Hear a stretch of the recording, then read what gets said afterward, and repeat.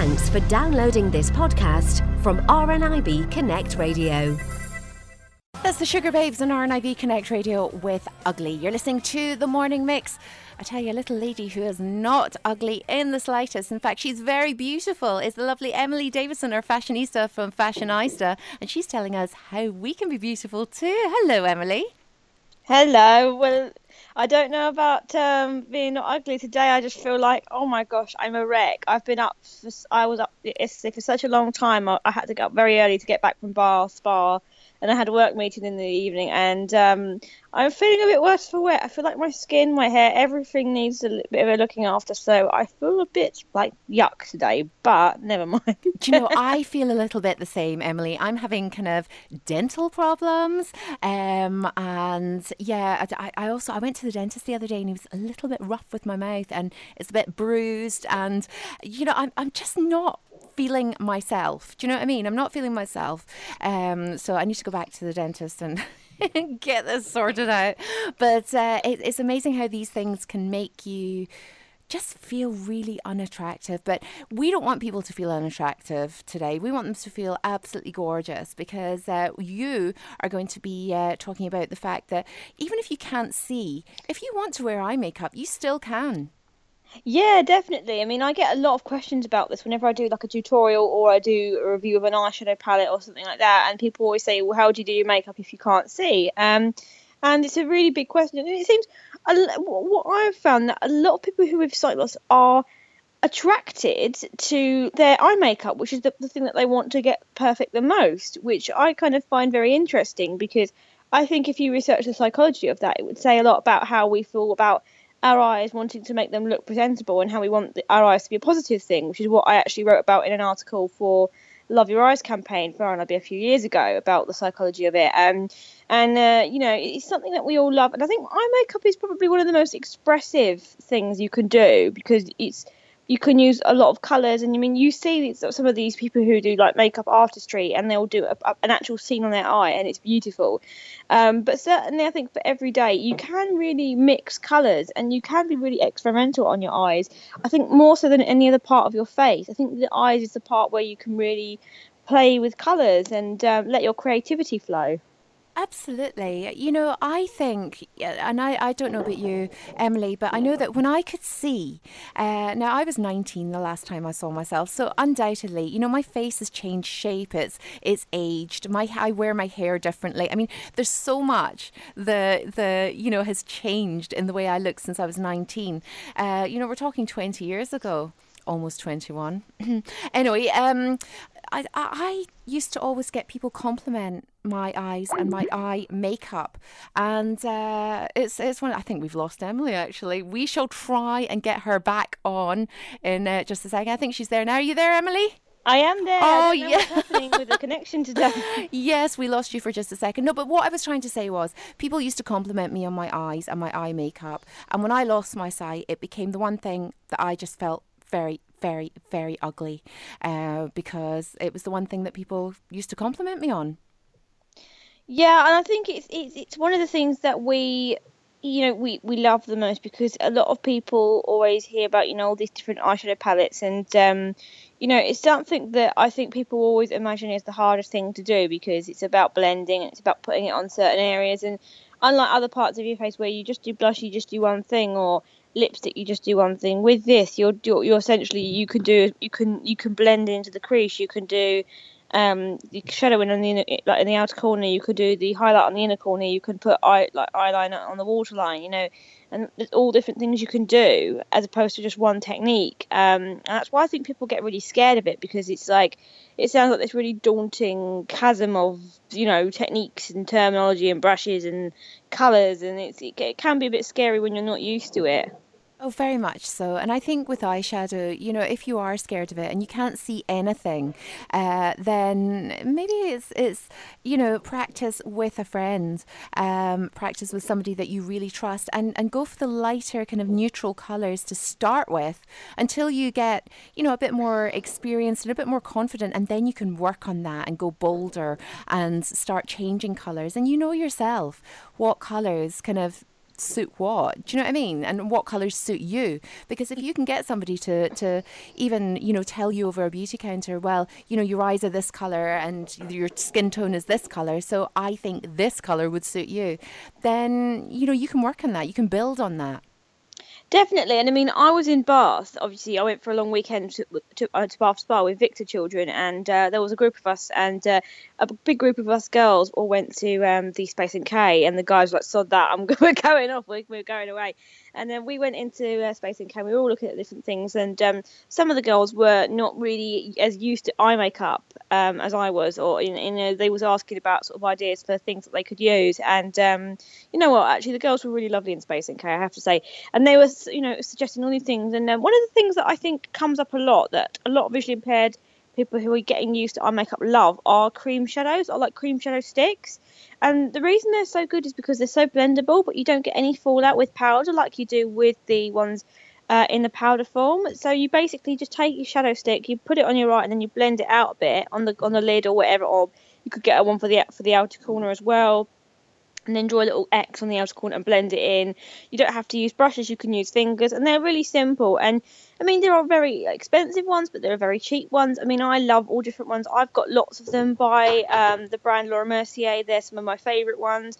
But then equally, I've got loads from Kiko, and they're really affordable. And I've got some from even NYX and Barry M. So they are, there are loads of them, and loads of brands are bringing these kind of things out now, these cream shadow sticks.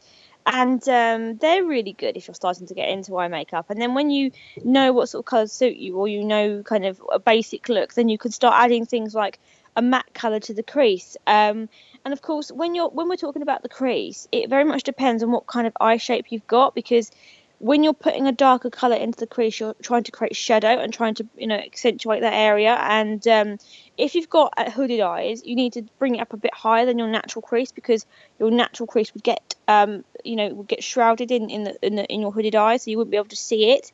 But if you don't have hooded eyes, you don't have to worry about that. So I think try a lid colour and then an outer V, so the outer corner of your eye. Try those two colours first.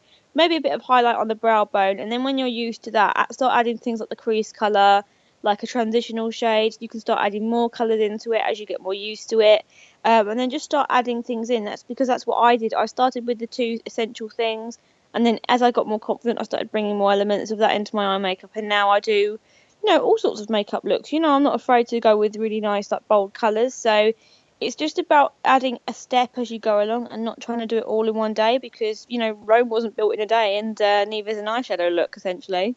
No, very much so. I think the other thing that people always ask me about is my mascara. Now, I have to say, I do cheat a little bit in that I do have individual false eyelashes that I get done once a month. And, they save me so much time in the morning when it comes to mascara. Now I have them done quite naturally, but it looks like I've got mascara on.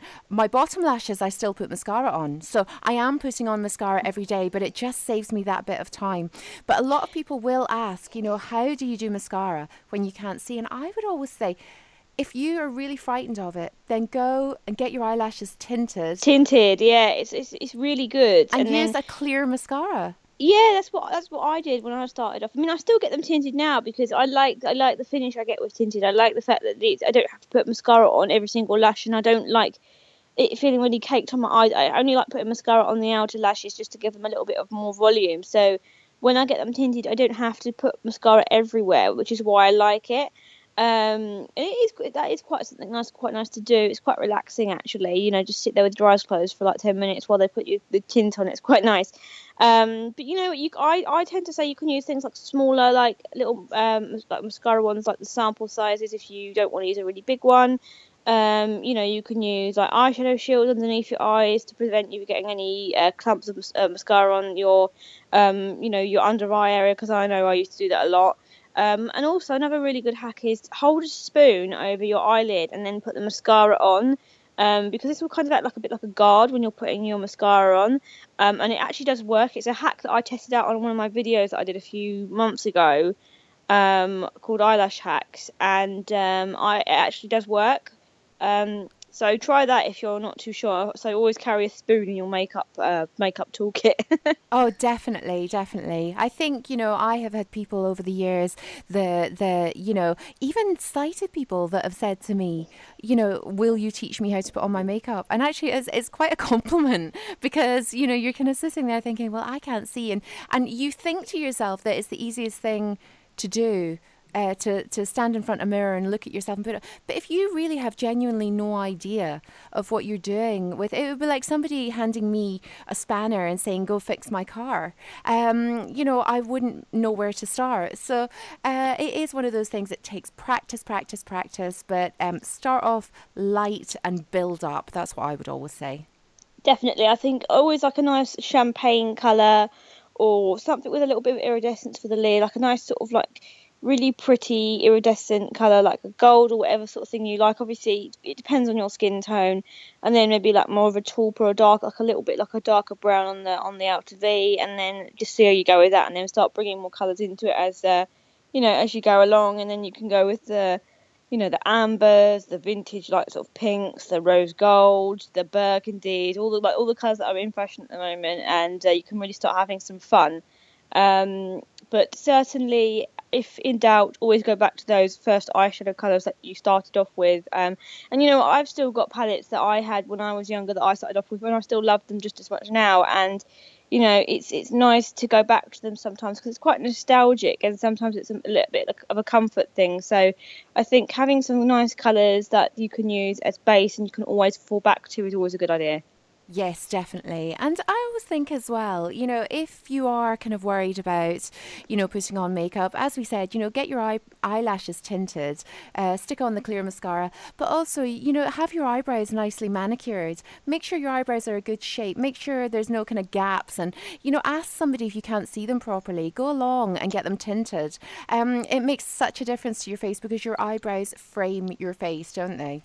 Yeah, definitely, and it really can finish off a look. And it's just nice because I feel like if your eyelashes have been manicured, you could go out with just literally a colour on your lid, and you don't have to do too much. I think it's striking enough. And me, I'm a big preacher about having your eyebrows done. I don't care whether you're male or female. There's no excuse. I am someone who believes in good eyebrows, and it's something that I always say on my blog. So if you're a follower of me, I would strongly suggest that you go and get good eyebrows because it's one of the things I stand for.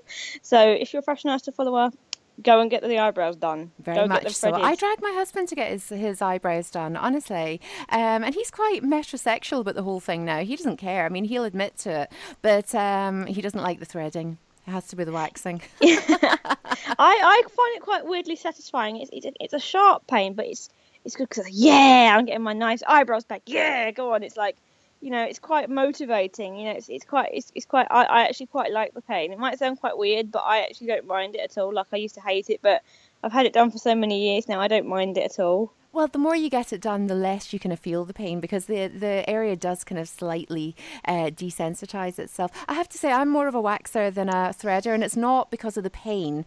I just prefer to have that seriously smooth look. And I sometimes think with threading, if you've got quite tough eyebrows, then, it can actually just break the hair. So it might look like the hair has been completely plucked out, but sometimes I think they grow, just with me anyway, Emily, it tends to kind of grow back a bit uneven, so I prefer the waxing, I have to say, but it's each to their own. And listen, I'm so grateful to you joining me today, and you do know that if all else fails, just get a facelift and some Botox and you'll be absolutely fine. Oh my gosh. Oh yeah, or just literally just get a nice sheet mask, put it over your face and just be like, this is just all I'm doing today. A nice big sheet mask, and then just that's it. Exactly. If all else fails. Exactly. I sometimes think, I'd love to come in with a paper bag over my head and just not bother. But it'll never happen. I'm too much of a fashionista follower. But listen, thank you so much for joining us in the programme today. It's been great to chat with you, as it always is, Emily. So informative. And obviously, you're always updating your blog. There's so much going on there, and loads of great tips for makeup and clothes, and there's everything there, absolutely everything. So if anybody wants to take a look, what is the best way to do so? So it'll be my blog address, which is www.fashioneyesta.com, which is spelled like FashionEyesta.com. You can also check out my Twitter as well, and my YouTube and my Facebook. They're all linked on my website, and also my podcast channel, which is called Fashionability as well. So there's plenty of places that you can find me on. Fantastic. You're everywhere, absolutely everywhere. Emily, thank you so much for joining us today, and we'll speak to you again next week here in the Morning Mix. Speak to you soon. For more downloads like these, visit rnibconnectradio.org.uk/podcasts.